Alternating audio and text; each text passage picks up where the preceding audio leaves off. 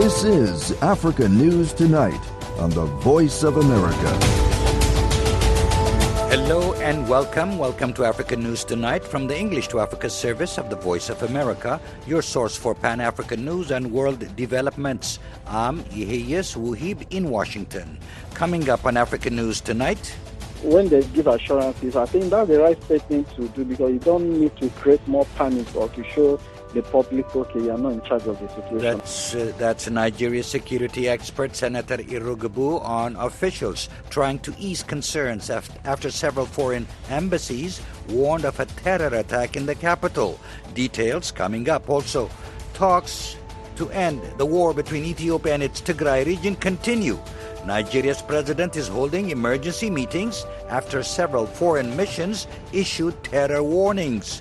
And 11 people died in a stampede at a concert in the DRC. These stories and more on African News Tonight. We start with our top story. Talks to end the 2-year-old war in Ethiopia's northern Tigray region continued today in South Africa's capital, Pretoria. But participants are keeping silent, making it difficult to assess progress, if any. Conflict between the Tigray People's Liberation Front, the TPLF, and Ethiopian and Eritrean government troops on the other side has killed thousands of people and displaced millions over the past 2 years. Darren Taylor reports. The African Union mediation team is led by former Nigerian President Olusegun Obasanjo, who's backed by Kenya's former leader Uhuru Kenyatta and former South African Deputy President Phumzile Mlambo Ngcuka. Sources on the fringes of the talks say the team has struggled to make headway, with the best that can be hoped for in days to come, a slight cessation of hostilities. Research professor at the Tshwane University of Technology in Pretoria, Mamo Mushi, has monitored the talks since they began last Wednesday. What I heard is that the expectation is not a final outcome, but at least some framework where the negotiation can continue to end the war. Mushi is also the founding chairman of the International Network of Ethiopian Scholars and an expert in science, technology, and African development. If they agree as a precondition that from now on, the best way to resolve the difficulties is to make sure some trust in the negotiation is implanted. If they have achieved something like this in this 1 week, it will be very good. But the problem is to create trust between them, what must be done. At this stage, says Mushi, the warring parties remain fundamentally distrustful of one another. This, he says, seems to have made it impossible for the TPLF and Ethiopian government delegations to agree to an immediate ceasefire, so the killing and destruction in Tigray continued while the talks unfolded. Mushi is convinced the ultimate path to peace lies in constitutional reform in Ethiopia. The ethnic constitution, the apartheid constitution, should be abolished. South Africa has an excellent constitution. I hope South Africa can also really motivate them to see if they could learn from the variety of ethnic groups you have here, tribal groups you have here. You do not use tribe, language, religion, everything. That division, that difference is not used to divide. I think that is the main achievement we should get, is to remove completely nearly 30 years of this apartheid ethnic division. The Ethiopian People's Revolutionary Democratic Front, of which the TPLF was the major part, governed the country for almost 30 years until it lost elections in 2018. That's when Abiy Ahmed became prime minister, promising to centralize government and transform Ethiopia, doing away with ethnic regions and unifying the nation. The TPLF felt threatened by this and launched an insurgency in 2020. It's Mushi's hope that future talks spark an overarching unification process. If someone is from Oromo and they go to Tigray area, they are seen as foreigners. This is completely wrong. A complete change has to be made. That constitution is not changed. The negotiation doesn't make sense. You know why it doesn't make sense? Even if the TPLF agrees with the current government, there will still be conflicts. The conflict will not end. The main thing now is to end conflict forever. Mushi acknowledges this is a dream, but he reminds those at war that Nelson Mandela, for example, also achieved an impossible dream. South Africa has many problems, says Mushi, but they're the problems of one nation, not a country split into what he calls a puzzle of ethnic tensions and disagreements. For VOA News, I'm Darren Taylor in Johannesburg. In South Africa, the first peace talks between the government of Ethiopia and the leadership of the Tigray region have raised hopes for an end to the nearly 2-year-old war. Despite no media access to the talks or to the Tigray region, South Africa's Ethiopian community remains hopeful of a deal to end the deadly conflict. Linda Giftash reports from Johannesburg. At the Queen Sheba Ethiopian restaurant in Johannesburg, food and culture is celebrated regardless of political divisions. So when the civil war broke out between the national government and Tigray People's Liberation Front in northern Ethiopia 2 years ago, owner Wandu Tasfaya said he was shocked. It was very surprised for me, but what happened was I hope this war has to be over and peace has to be integrated in the country. The United Nations says more than 5.2 million people are facing hunger as a result of the war, and international pressure to find an end to the fighting is mounting. Peace talks led by the African Union began last week in South Africa between the warring parties. The prospect of silencing the guns has given hope to many in the Ethiopian diaspora, including Tasfaya. I'm expecting right now what's going on in Ethiopia to have some kind of peace agreement in the country. Of course, South Africa, they chose it because we do have a large Ethiopian community also in South Africa, but also the African Union involved a lot about it. Political analysts like the University of the Western Cape's Namla Machanda agree an African-led solution is needed as the conflict affects the continent. I think it stopped being an internal conflict with the introduction of Eritrean forces during the first wave of fighting, where we saw thousands of Tigrayans fleeing to neighboring Sudan. Even that in itself meant that it's a regional conflict because then the Sudanese were involved. Instability is among the reasons why Eyob Besrat said he left Ethiopia in 2002 to set up a business in South Africa. While it's been hard to watch the recent conflict unfold, he said he was relieved to hear the talks would be happening in his backyard. South Africa has influence in the rest of African countries. So I believe, having the talk here, I definitely believe that, some sort of good outcome will come out of this. And I believe it's the right place. I couldn't think of any other country, to host it. But experts like Machanda warn the ongoing talks are only the first step in a lengthy process to achieving peace. I think this meeting is really not negotiations to end the conflict, but to agree on what to negotiate on. For example, if both parties can agree on the immediate cessation of hostilities and the allowing into Tigray uninterrupted humanitarian aid. So those are really the basics. No details have been released about the talks, meaning that for now, Ethiopians at home and abroad wishing for a declaration of peace will have to wait. Linda Giftash for VOA News, Johannesburg. Somalia's government has promised support for victims of the twin bombings in the capital Saturday that killed at least 100 people and injured close to 300. Saturday's attack by Al-Shabaab comes as security forces have been waging a large-scale offensive against the militants. Ahmed Mohammed reports from Mogadishu, Somalia.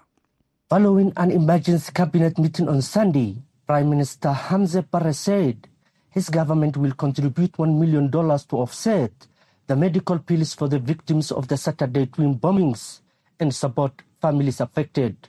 The government said it will also cover education costs for children whose parents and dependents were affected in the attacks. Barre also said the government will double down on the offensive against Al-Shabaab to avenge the lives lost.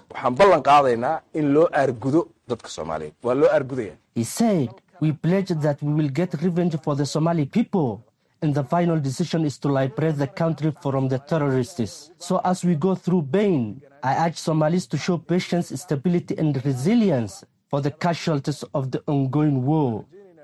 He added, "We hope in the shortest time to see our country free of explosions, killings, and to have freedom of movement in our country." The twin bombings came as the Somali National Army, with the backing of clan militias, continue a campaign against Al-Shabaab in central Somalia. Rashid Abdi, a security and political analyst from Sahan, a research think tank in Nairobi, says the attacks were a message from Al-Shabaab to Somali people who are supporting the government offensives. Al-Shabaab, is using this kind of urban terror, first of all, to intimidate and to create fear. Because remember, if they conduct these kind of attacks frequently, people will begin to tell the government, you need to review your strategy. So this is a way of creating public fear and anxiety and pressure on the government to stop the military campaign. But Rashid predicts the attacks will galvanize more people to join the war and ensure Al-Shabaab is defeated. He says Al-Shabaab is also trying to show it still has power despite recent reversals. Their back essentially is to the wall. More territory has been taken from Al-Shabaab hands in the last 4 months than in the whole of the last 5 years. The Al-Shabaab finances and economic power is being dismantled. So I think this is an indication that Al-Shabaab is actually very desperate and wants to show the adversary and the government in particular that it still has the capacity and the will to conduct this sort of bomb. On Sunday, the government said that 100 Al-Shabaab fighters and leaders had been killed by government forces in the Middle Shabelle region. Saturday's bombings in Mogadishu took place near an interjunction where another bombing 5 years ago killed nearly 600 people. That bombing, widely blamed on Al-Shabaab, is still the deadliest terrorist attack in African history. Ahmed Mohamed for VOA News, Mogadishu, Somalia. 9 spectators and 2 police officers died yesterday in the stampede at a concert in the Democratic Republic of Congo. The deaths occurred at a performance by Africa music star Fally Ipupa in Kinshasa's largest stadium. The French news agency AFP quotes Interior Minister Daniel Asselo Okito as saying the organizers went beyond 100% capacity and must be punished. Authorities say the venue was jammed with people, including the corridors. The Congolese press agency said the police, who had cordoned off 3 areas to secure the pitch, the VIP stand and the stage, could not hold back the pressure of the crowd. According to AFP, Ipupa said it appeared they were jostling at the exit and around the stadium, and spectators were dragged to their deaths. He offered condolences to the families of the victims. The incident happened hours after at least 150 people were killed in Seoul, South Korea, in a stampede at a Halloween celebration. You're listening to Africa News Tonight on the Voice of America. I'm Yeheyes Wuhib in Washington. Today, at least 3,000 protesters marched from the center of Goma in the Eastern Democratic Republic of Congo to the border with Rwanda. The protesters said they were supporting the DRC military, the FRDC, and accused Rwanda of backing the M23 rebels, who have seized territory in the region over the past week. The DRC on Saturday expelled Kigali's ambassador over what it said was Rwanda's backing for the M23 rebels, a Tutsi-led insurgency operating in the eastern DRC since 2012. Rwanda, which denies the accusation on Sunday, expressed regret at the decision, adding that its troops at the 2 countries' border were on high alert. Rwanda has accused the DRC of backing the FDLR, a Hutu militia led by opponents of the Kigali government, some of whom participated in the 1994 genocide against ethnic Tutsis in Rwanda. Reporter Jafar Al-Katanti walked with the marchers today and tells VOA's Kate Pound-Dawson the protests was mostly peaceful. However, DRC police fired tear gas to keep the protesters from crossing into Rwanda. The city of Goma called since yesterday to protest against Kagame as the Rwandan government is pointed to support M23 rebels fighting against FRDC. And many people responded to the call of demonstration. Thousands of people demonstrated today around 10 kilometers from the point called Entrée Président to the border of Rwanda. They were singing their anger against Rwanda, saying we want weapons to fight with our army to protect our country against Rwanda. And the idea was to cross the border and to give that message to Rwandan government itself. But in their road, Congolese police didn't allow them to cross the border. And during that discussion, some protesters launched stones on policemen, and then policemen used tear gas to leave them at the border. What is the situation today in Rutshuru in terms of the fighting, and what is the M23 doing today? Is there still fighting today? Yes, they're still fighting. And now there is some minute ago, I think 1 hour ago, they took the control of Mabenga. Mabenga is a park checkpoint at around 10 kilometers from Kiwanja. And it's not on the direction of Goma, but on the direction of the north. So they have Rutshuru, they have Kiwanja, and they still are containing on the north side.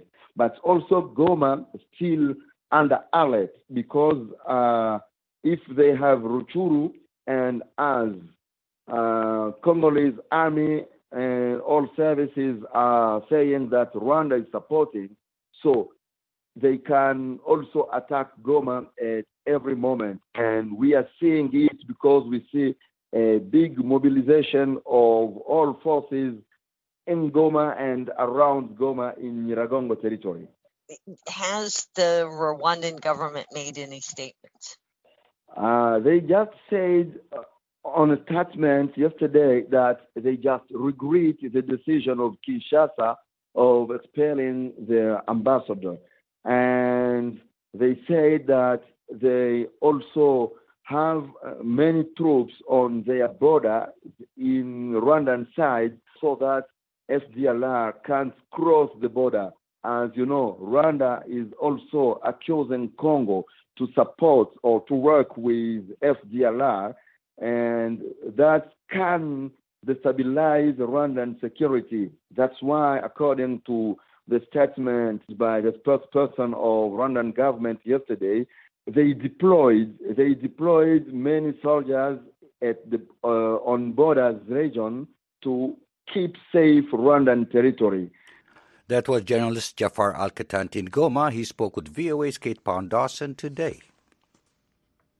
The U.S. Chamber of Commerce, U.S. Africa Business Center, is about to announce the winners of its first annual Africa Digital Innovation Competition for African startups.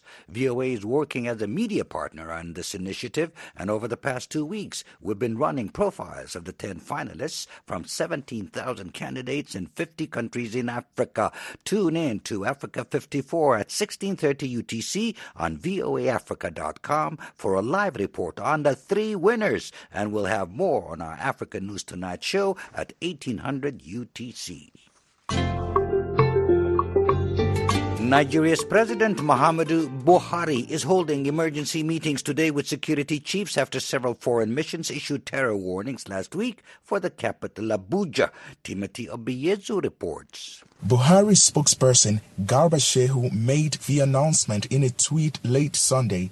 He said top security officials, including the defense minister, armed services chiefs, police, and heads of other security agencies will meet the president in Abuja on Monday morning. Shehu said the meeting is to further review and strengthen the security network in the country. The meeting follows a series of warnings by various foreign missions in Nigeria of an elevated risk of terror attacks in Nigeria, especially the capital. The US, UK, Ireland, Canada, Germany, Denmark, Bulgaria, Finland, and Australia last week issued advisories to their citizens warning against non-essential travel to Nigeria. Nigerian authorities insist the country is safe and that there's no cause for alarm. But the warning caused fears among residents and led to the shutdown of businesses and activities.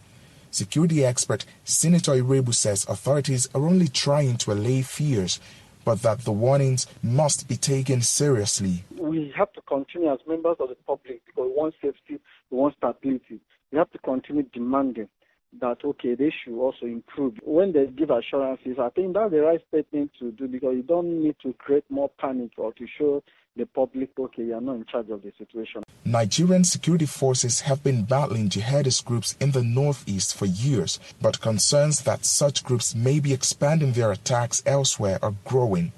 In June, authorities blamed Islamic State West Africa Province, or ISWAP, for an attack on a church in southwest Nigeria that killed 40 worshippers. It was the first attack in the region to be blamed on a terrorist group. 1 month later, ISWAP claims responsibility for a massive jailbreak in Abuja that freed more than 800 inmates. More than half of the escapees were recaptured, but hundreds more are at large, including more than 60 terror detainees. Last Monday, security agencies raided a residential area in the capital and arrested at least 2 terrorism suspects, according to local media reports.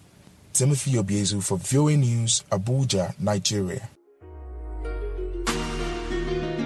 Leading diamond producers are meeting in Gaborone for a summit on the sustainable use of natural diamonds. The meeting comes just a day before Botswana's capital hosts a crucial Kimberley Process meeting where the fate of Russia's diamonds will be discussed. Speaking at the summit today, Botswana President Mokgweetsi Masisi emphasized the need to mine the precious stones for sustainable development. He says there is now more awareness on the operations of the diamond mining industry amid concerns over stones mined to finance conflict. More importantly, we want to continue working collectively with industry to respond to the needs of the consumer who purchase our products. We are aware that retail clients now increasingly demand to know, among other things, where the diamonds that they purchased were sourced from. They want to know how the diamonds have improved the communities living in the areas where they are mined. The Natural Diamond Summit is held on the eve of the Kimberley Process Plenary, which will draw participants from across the globe. Botswana's Minister of Minerals, Lefoko Moahi, says the meeting on natural diamonds comes at an opportune time. This is therefore a pivotal time for the industry to prepare for the future and determine henceforth how we navigate the uncertainty that we often encounter as stakeholders in the diamond trade. Our common concern for the future and interest in ensuring that natural diamonds continue to be an important symbol of love and beauty across the world is what brings us here today. The Natural Diamond Summit is organized by the Botswana government and the world's leading diamond producer, De Beers. Bruce Cleaver, De Beers Managing Director, says the company has come up with initiatives to ensure transparency in its mining operations. We also see traceability and transparency as key elements of a successful diamond business. And one such example is the development and acceleration of our Tracer blockchain platform, the world's first fully distributed diamond blockchain platform, providing immutable evidence of diamonds' provenance all the way from source to retail. Botswana is the chair of the Kimberley Process, and delegates are expected to deliberate on the status of Russia's diamonds following Moscow's invasion of Ukraine in February. Botswana is also bidding to host the Kimberley Process on a permanent basis, but face challenges from Austria and China. For VOA, this is Mqondisi Dube in Gaborone, Botswana. And that wraps up this edition of African News Tonight. I'm Yeheyes Wuhib in Washington. For all the latest developments at the continent 24/7, visit our website at voaafrica.com. On behalf of our producer, Mokbil Yabaro, and our engineer, John Dryden, thanks for choosing the Voice of America.